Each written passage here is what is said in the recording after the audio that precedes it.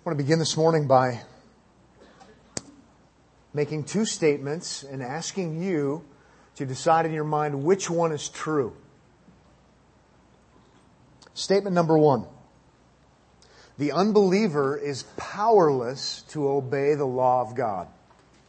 The unbeliever is powerless to obey the law of God. Or maybe I should say the unbeliever is powerless to truly obey the law of God. Statement number two: the believer is engaged in a struggle with sin. The believer is engaged in a struggle with sin. Which one is true? Trick question, right? Both are true because both are taught in the Bible. Clearly, if you've been here for any part of Romans at all, or if you know anything about the Bible at all, we see that even though unbelievers try to do things, they might even be very religious, ultimately they can't keep God's law in the sense of pleasing God and earning heaven. And so that first statement is true. An unbeliever can't obey the law of God in a way that is pleasing to God. Second statement is true as well. Christians, believers, struggle with sin. There's no question about that really whatsoever either, because both are taught in the Bible. The issue before us today is which one of these truths is taught in Romans chapter 7, verses 13 to 25. So if you have a Bible, I'll invite you to turn there, and we'll take a look at this portion of God's Word this morning. Romans 7, 13 to 25. Which is being emphasized here? It's an important question because there's a lot of debate about which is being emphasized in Romans chapter 7. So I wanted to get you thinking in those terms before we read this passage. If you'd follow along with me now as I read verses 13 to 25 of God's Word in Romans chapter 7. Therefore did that which is good become a cause of death for me? May it never be. Rather, it was sin in order that it might be shown to be sin by affecting my death through that which is good, so that through the commandment sin would become utterly sinful. For we know that the law is spiritual, but I am of flesh, sold into bondage to sin. For what I am doing I do not understand. For I am not practicing what I would like to do, but I am doing the very thing I hate. But if I do the very thing I do not want to do, I agree with the law, confessing that the law is good. So now, no longer am I the one doing it, but sin which dwells in me. Then verse 18. For I know that nothing good dwells in me, that is, in my flesh. For the willing is present in me, but the doing of the good is not. For the good that I want, I do not do, but I practice the very evil that I do not want. But if I am doing the very thing I do not want, I am no longer the one doing it, but sin which dwells in me. I find then the principle that evil is present in me, the one who wants to do good. For I joyfully concur that the law of God in the inner man, with the law of God in the inner man, but I see a different law in the members of my body, waging war against the law of my mind and making me a prisoner of the law of sin which is in my members. Wretched man that I am! Who will set me free from this body of death? Thanks be to God through Jesus Christ our Lord. So then on the one hand, I myself with my mind am serving the law of God, but on the other, with my flesh, the law of sin. And we'll stop there. It's kind of a lot to get your mind around, a lot to hear.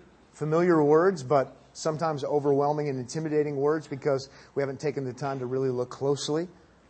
And as I said, there's a fair amount of debate.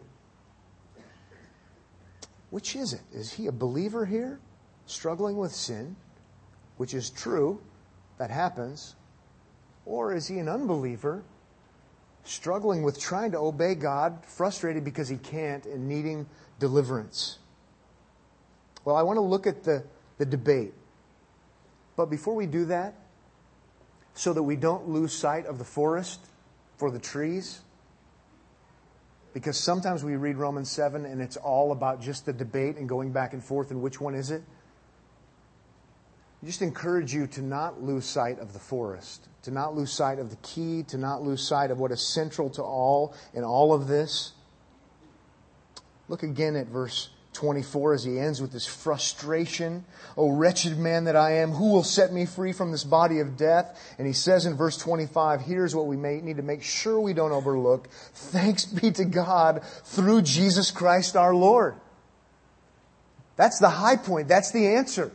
If you are an unbeliever trying to keep the law of God, trying to obey God and earn favor with Him, it's going to only lead to frustration. You could never, ever, ever do it. And so you're at the end of your rope and you say what? Thanks be to God.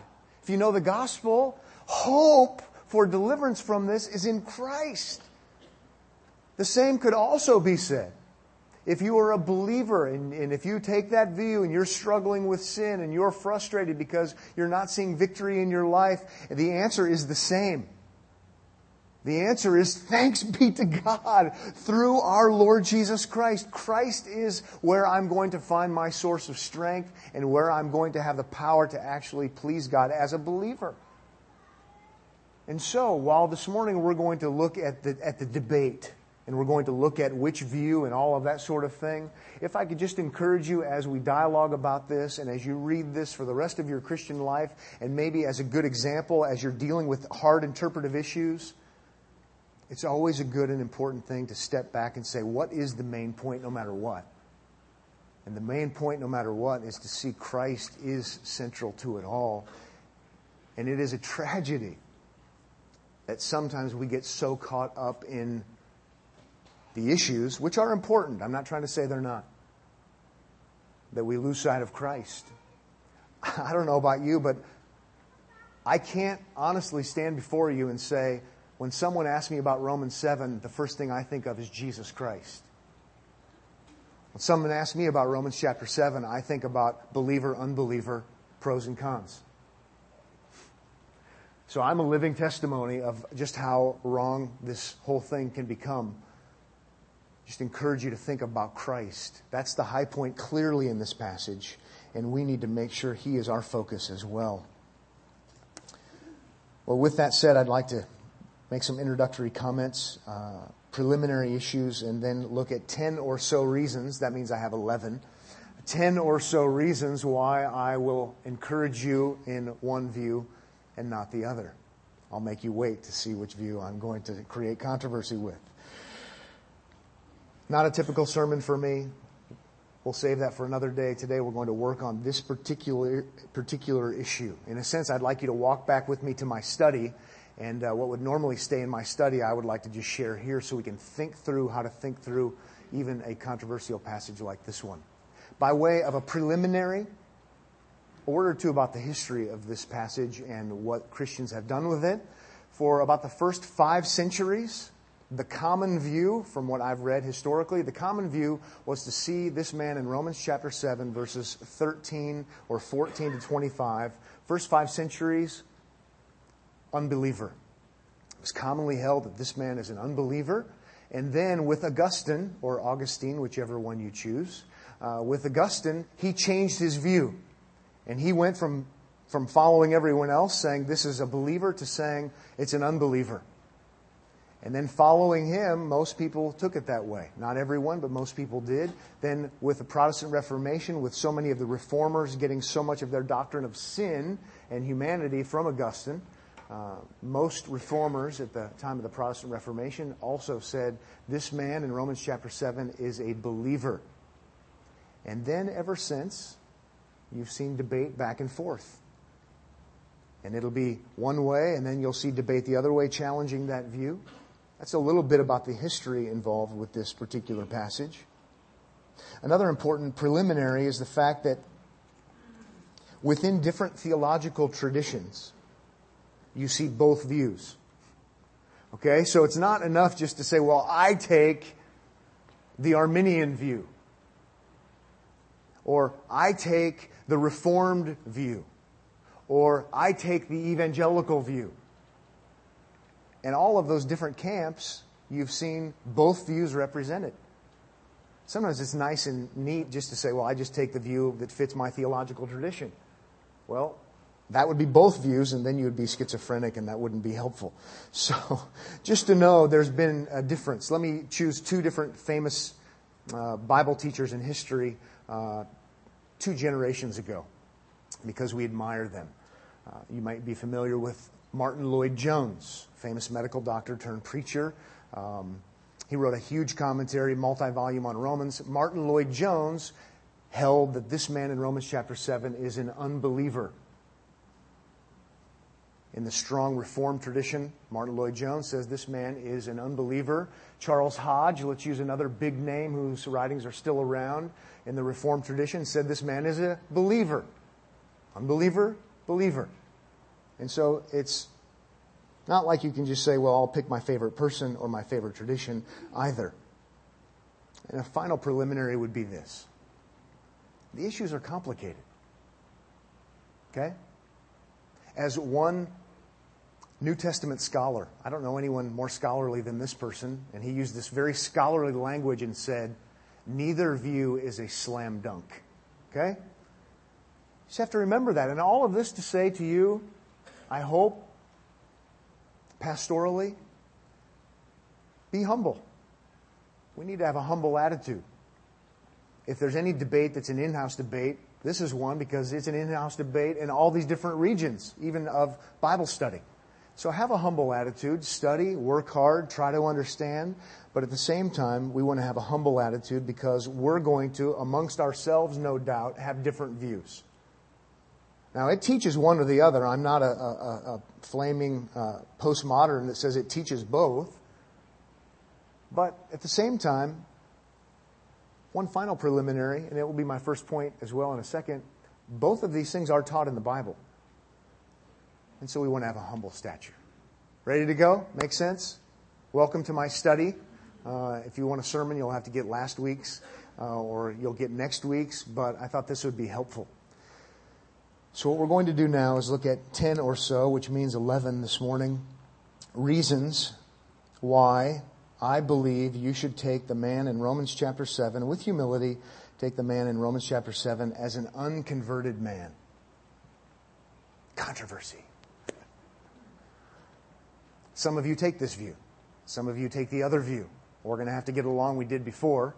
And I'm going to do my very best to twist your arm and persuade you to reading Romans chapter 7 and to conclude that this individual here is an unbeliever and he needs Christ in a saving sense. But if you take him as a believer and he's struggling, he needs Christ in a sanctifying sense, and we can still go to lunch. Fair? Okay, let me pray before we get any further. Father, thank you for this morning again. And Lord, thank you for this opportunity I have to talk about the issues in Romans chapter 7. And even though it's not going to be a typical sermon, Lord, as it would be, I would pray that it would be edifying and it would be helpful as we want to think about you and think how you work in this world. Lord, I would ask that it would be more than academic for us, that we would be impressed with Christ and that we would be stretched in our thinking even in this regard. In Jesus' name, amen. And I should say, too, I don't mind acknowledging that I'm indebted specifically to 2 sources. So those of you who really want to study this on more depth, Robert Raymond in his Systematic Theology has an appendix that deals with this. And I actually had photocopies of that made, and they're in the bookstore.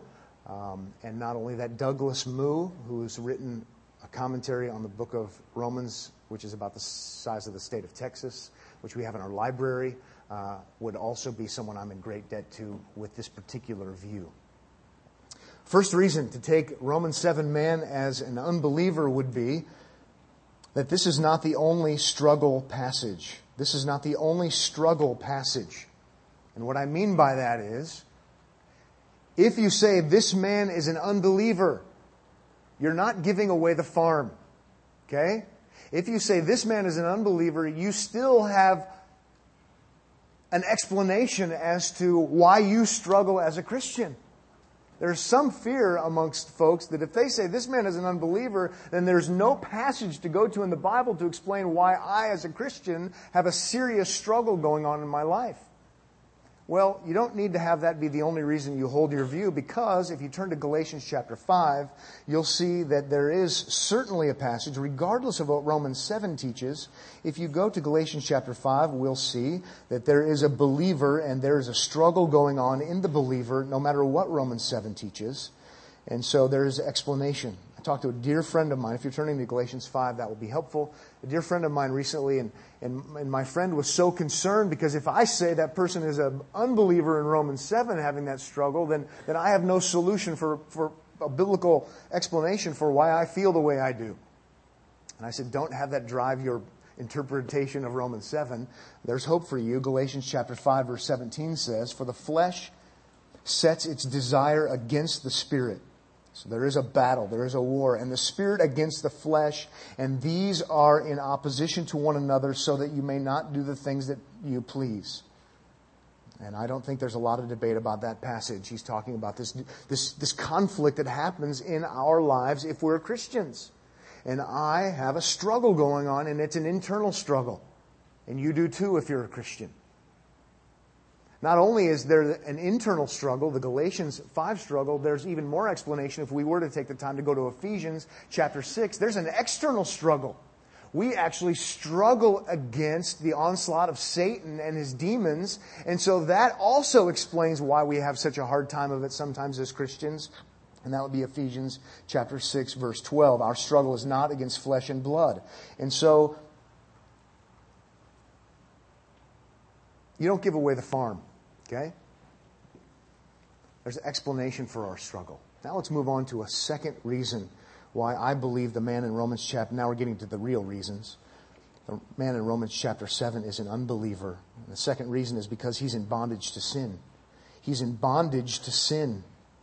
Look at Romans chapter 7, verse 14. He says, "For we know that the law is spiritual, but I am of flesh, sold into bondage to sin." Whoever this man is, he is in bondage to sin. He is bound to sin. He is imprisoned with sin, or by sin, if you will. Now here's what we're going to do a lot this morning. We're going to compare what's said in Romans 7 with what's said in Romans 6. In Romans chapter 6, Christians we learn clearly, are not in bondage to sin. Look at Romans chapter 6 with me. We'll do this quite a bit this morning. Romans 7:14, sold into bondage to sin. Well, that's not true of saved people. Look at Romans 6:17. "But thanks be to God that though you were slaves of sin, you became obedient from the heart to that form of teaching to which you were committed." Verse 18, "And having been freed from sin." You're not bound to sin as a Christian. Look at verse 20. "For when you were slaves of sin," he's talking about the unbeliever. Then verse 21, "Therefore what benefit there were you then deriving from the things in which you are now ashamed? For the outcome of those things is death." If you're bound by sin, then it leads to death for you. Verse 22, "But now having been freed from sin and enslaved to God, you derive your benefit resulting in sanctification and the outcome eternal life."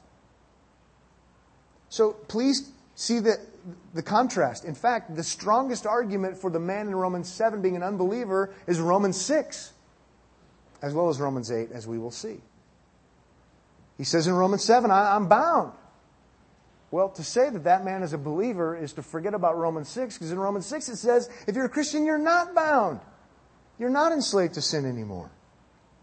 As someone has pointed out, to say that this is talking about just the internal struggle that we feel is to not let the language of Romans 6 speak with all of its force. A third reason, which is related, he is controlled by indwelling sin. The man in Romans 7 is controlled by indwelling sin. At verse 17, you'll see that it says, "So now no longer am I the one doing it, but sin which dwells in me." He says something similar in verse 20. "But if I am doing the very thing I do not want, I am no longer the one doing it, but sin which dwells in me." Put your finger on those verses, or a couple of fingers, and now we're going to go to Romans 8. If you go to Romans chapter 8, verses 9 and 11, we'll see that we have the indwelling Spirit. We're indwelt by the Spirit. There's a contrast. Verse 9 says, "However, you are not in the flesh, but in the Spirit, if indeed the Spirit of God dwells in you. But if anyone does not have the Spirit of Christ, he does not belong to him. Then verse 11, but if the Spirit of Him who raised Jesus from the dead dwells in you, He who raised Christ Jesus from the dead will also give life to your mortal bodies through His Spirit who dwells in you. There's a marked contrast between the two. Is it sin that is controlling you, or is it the Spirit that is controlling you? And it seems like it's the Spirit, if we're believers, not sin. Number 4, a fourth reason, building upon that. This man in Romans 7 has nothing good dwelling in him. Nothing good is dwelling in this man. Look at verse 18. This is a strong, strong argument. For I know that nothing good dwells in me. Well, we just saw that the Spirit dwells in him if he's a believer. Right? If you go back to Romans chapter 8. Romans 8:9. The Spirit of God dwells in you. Verse 11. The Spirit of Him who raised Jesus from the dead dwells in you. He uses the exact same Greek words in all three passages. Romans 7:18. Oike, where we get oikos, house, dwelling. Dwells. Nothing good dwells in me, 7:18.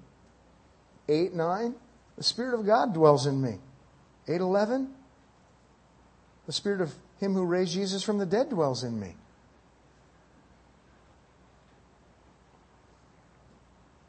Nothing, Spirit. Unbeliever, believer.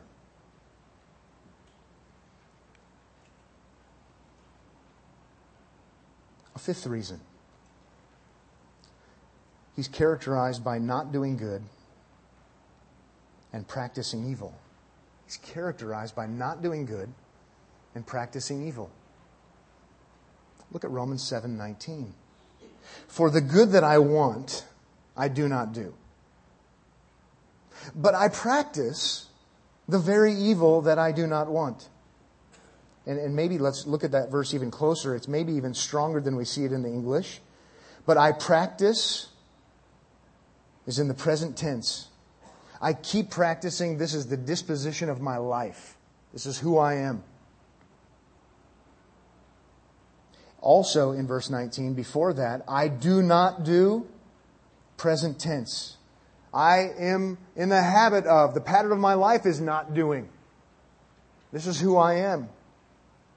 So both of those present tense. This is why the ESV translates it, I keep on doing.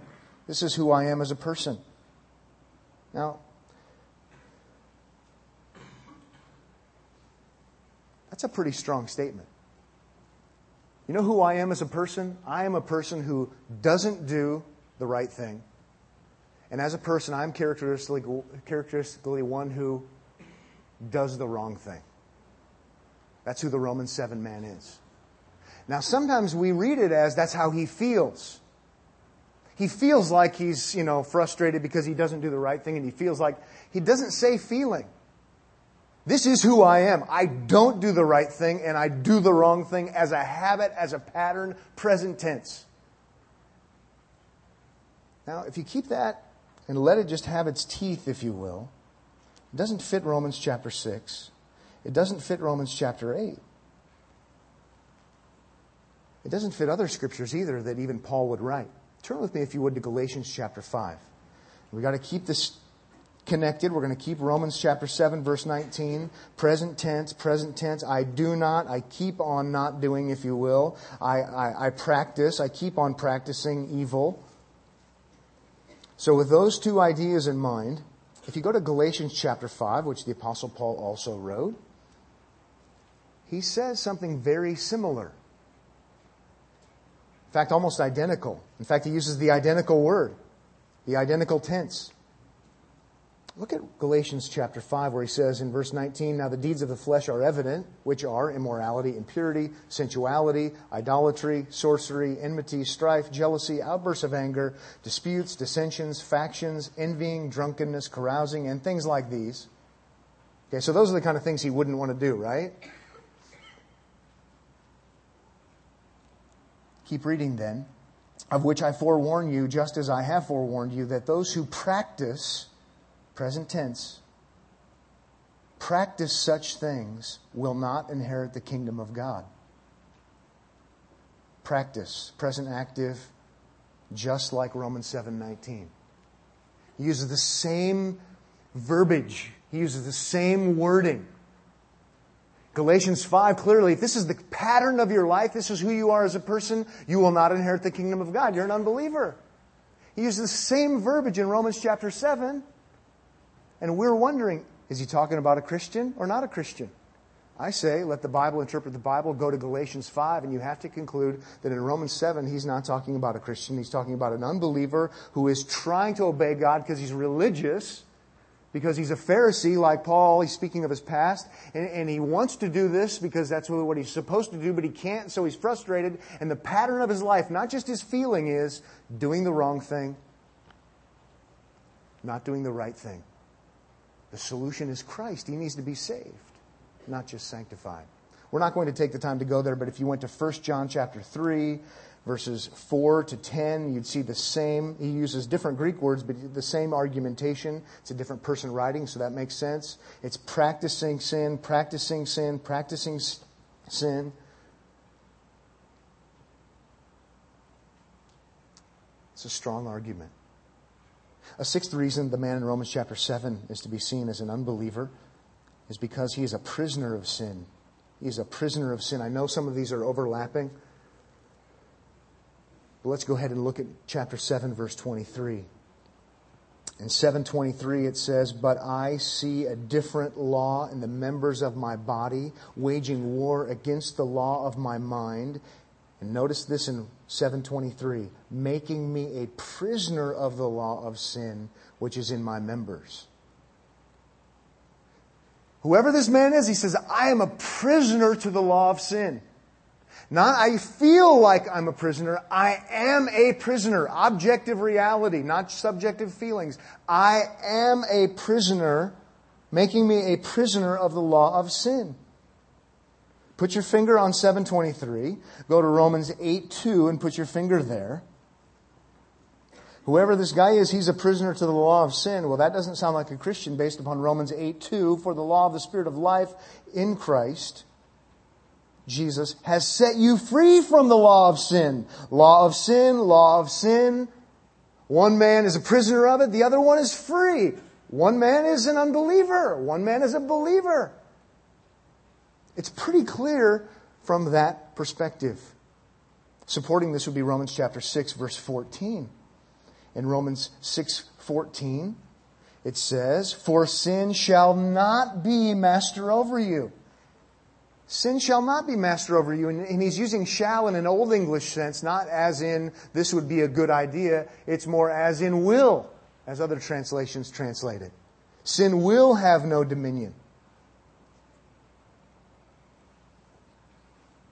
Unbelievers are prisoners to the law of sin.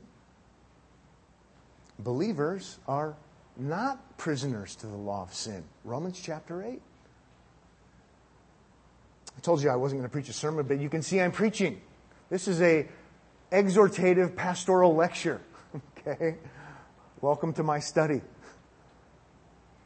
And then we'll go through the whole thing together. But how do we think through these kinds of issues? Even hard issues. Number 7, a seventh reason the man in Romans chapter 7 should be seen as an unbeliever is because he's enslaved to sin. Overlap, I know. I just said prisoner of sin. Now I'm going to say enslaved to sin because I'm picking up on different words that are used in the text. Look at verse 25. In verse 25 it says, partially through the verse, "So then, on the one hand, I myself with my mind am serving," he uses the word for slave, doulouo, where we get doulos, slave. "I am serving the law of God, but on the other, with my flesh, the law of sin." Okay, what I want to do, my mind, is to serve God, just like any Pharisee would. Serving in the present tense. But what in reality happens is, what does he say at the end of the verse? "With my flesh, the law of sin." This is what I keep doing. I'm serving the law of sin. I'm the doulos, the slave of the law of sin. That's what he's saying there in 25. Well, the huge problem with that is Romans 6. Romans 6 talks about us being unified with Christ when we believe in Him. And when we believe in Him, we're not enslaved to sin anymore. We're not the doulos of sin anymore. We are freed from the power of sin, and now we have the power to do the right thing. Look at Romans chapter 6 again. Romans 6:17, but thanks be to God through, though you were, Romans 6:17, though you were slaves of sin. 7:25, he's saying, I am, present tense, a slave of sin. In 6:17, you were slaves of sin. That's you as an unbeliever. You became obedient from the heart to that form of teaching which you were committed, and having been freed from sin. You're not a doulos of sin anymore. Verse 20, we already saw it. You were slaves of sin. And then he goes on to say in verse 22, now having been freed from sin and enslaved to God, you derive your benefit. And he talks about eternal life, sanctification, and so on. You see what's happening. There's a strong contrast between what's true of someone who is in Christ and this man in Romans chapter 7. Totally different. An eighth reason to take this man as an unbeliever is because he is of flesh. He's described as of flesh, which is a way of saying of sin. Look at verse 14 and you'll see what I mean. For we know that the law is spiritual, but I am of flesh, sold into bondage to sin. I am of flesh. Okay, put your finger on 7:14 if you would. I am of flesh. This is who I am. Go to 8:6. And in 8:6 he says, for the mind set on the flesh is death, but the mind set on the Spirit is life and peace. If he means the same thing by those two very similar phrases, you've got unbeliever and believer. Who I am? Who am I? I am of flesh. And he goes on to say the mind set on the flesh is death. Seems to be the same idea, and they would be in contrast. If that doesn't work for you, and that's not enough of a convincing argument in this of flesh idea, if you go back to 7:5, so we're in 7:14 is the key passage, we're of flesh. Compare that to 7:5, and it seems that everyone agrees that 7:5 is talking about an unbeliever. And he says, for while we were in the flesh, the sinful passions which were aroused by the law were at work in the members of our body to bear fruit for death. Unbeliever. 7:14 really doesn't look like a believer if he's of flesh in light of 7:5 and in light of 8:6.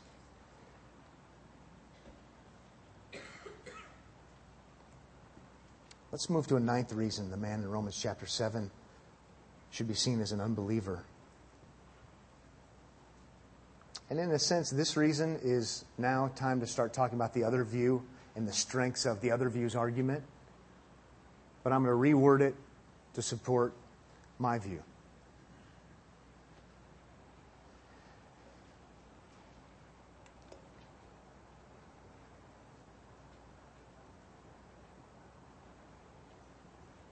Just because he says he wants to obey the law doesn't mean he's a believer.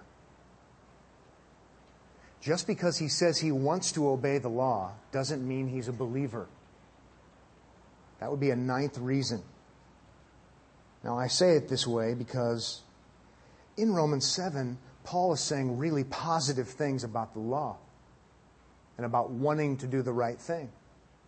And so the view that says this man in Romans chapter 7 is a believer essentially says only a believer would want to do the law of God. Only a believer would have this kind of desire to do the right thing and obey God's law. And that's a good, they get a point for that. Okay? When I've held that view in the past, I would have used that argumentation. But in light of Romans 6, in light of all the contrasts, in light of all the radical contrasts, I say, you know what? let's think about this argument a little bit more, and I'm going to word it in my favor. Just because there's a desire doesn't guarantee you're a believer. He says positive things like in 7:22, "For I joyfully concur that the law of God, with the law of God in the inner man." That's, if I just had that verse, I might think, you know what, he must be a believer to have that kind of desire. But then I look at the surrounding verses, contrast them with Romans 6 and Romans 8, and I think maybe we need to think about this a little longer. Can you think of any unbelievers who have a desire, I'm not saying a pure desire, but who have a strong desire to do something that would honor God? Can you think of any unbelievers that would have a strong desire, I'm not saying it's a pure desire, to obey the law of God? Well, I can. His name is Paul. Paul the Pharisee. If you would have asked Paul the Pharisee what his number one goal in life was as an unbeliever, I don't think anybody's stretching anything to say it wouldn't take very long for it to come out. I want to honor God. I want to please God. I want to obey God. I want to keep the law. It's no wonder Philippians chapter 3.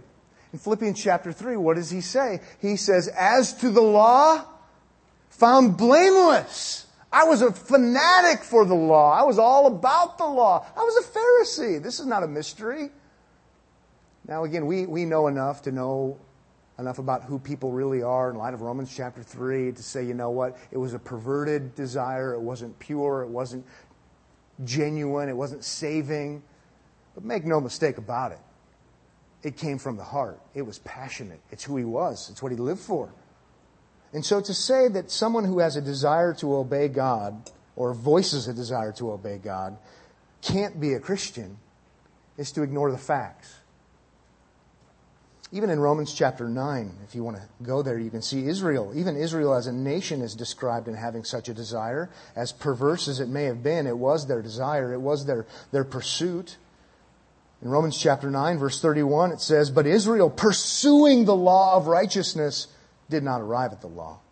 They didn't come by faith, but nevertheless, notice what it says. They were in pursuit. They wanted to be all about the law. There's no question about that. Passionate pursuit. A 10th reason to take the man in Romans chapter 7 to be an unbeliever and not a believer is because it seems likely that the man he was talking about earlier in Romans 7 is the same man he's talking about in 7:14 to 25. The context of chapter 7. Now again, I'll be honest and say, I'm actually going to go to the other side's strong point and reword it in my favor to answer the objection.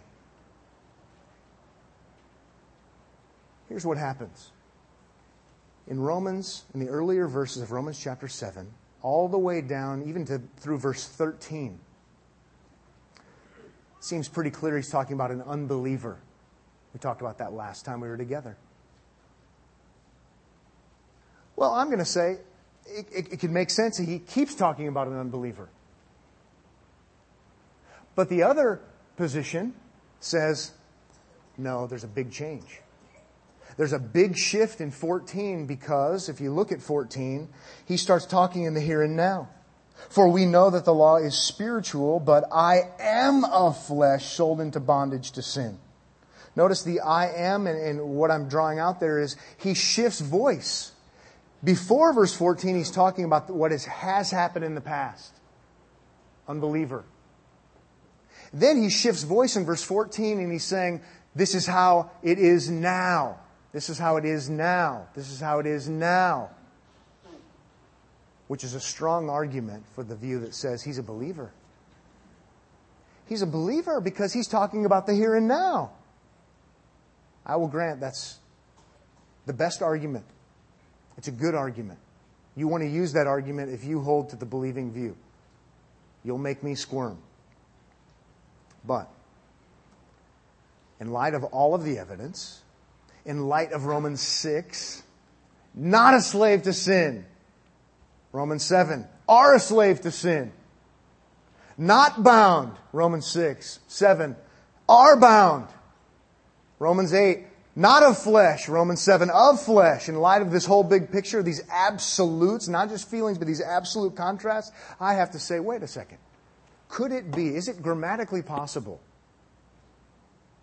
for him to shift voice, talking past tense before in chapter 7, to chapter 7, verse 14 and following, talking in the here and now? Is it possible to do that, but still be talking about the past? And the answer is yes. Like in other languages in the Greek New Testament, in the Greek language, it's possible. It's used at times as a literary device. It's used to drive home and make a big radical point. If you read some Greek grammars, some of them call it the historical present or the dramatic present. And the idea is to make it vivid.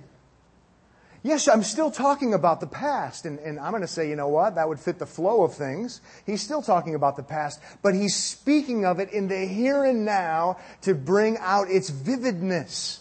This is not a slam dunk argument. I'm acknowledging that.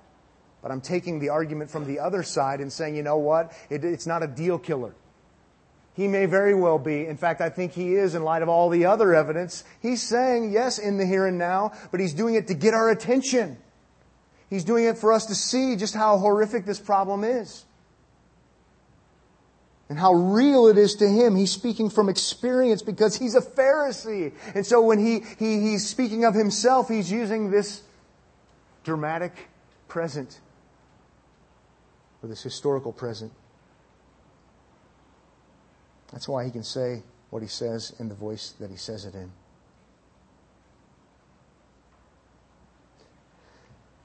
And finally, number 11. An 11th reason to take this as an unbeliever.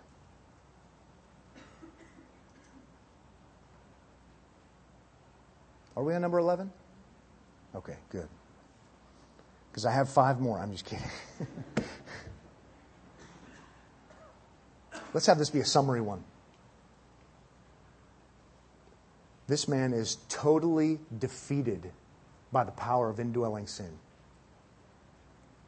This man is totally defeated. The Romans 7:14 to 7:25 man is totally defeated by sin.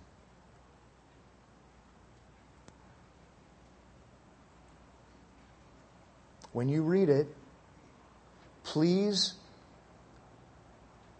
to the best of your ability, take out your pre-understanding. We all have it.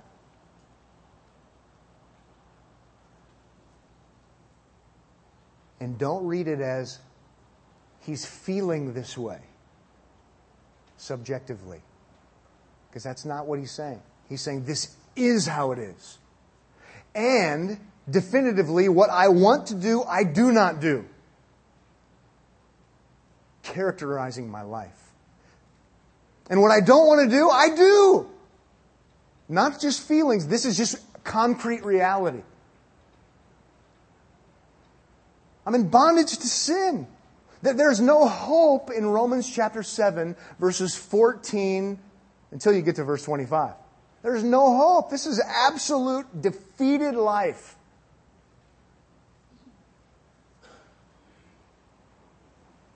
But this is not true for the Christian. How about Galatians 5:24? Galatians 5:24 says, "Now those who belong to Christ Jesus have crucified the flesh and its passions and desires." When there's union with Christ, there's union with His crucifixion.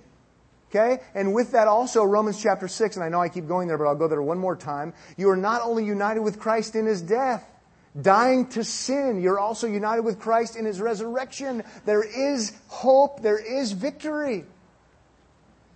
But there is no victory in Romans chapter 7 until you get to the end there in 7:25. Thanks be to God through Jesus Christ our Lord. There's victory. As if to say, remember what we learned in Romans 6. As if to say, and just wait for what we're going to hear in Romans chapter 8.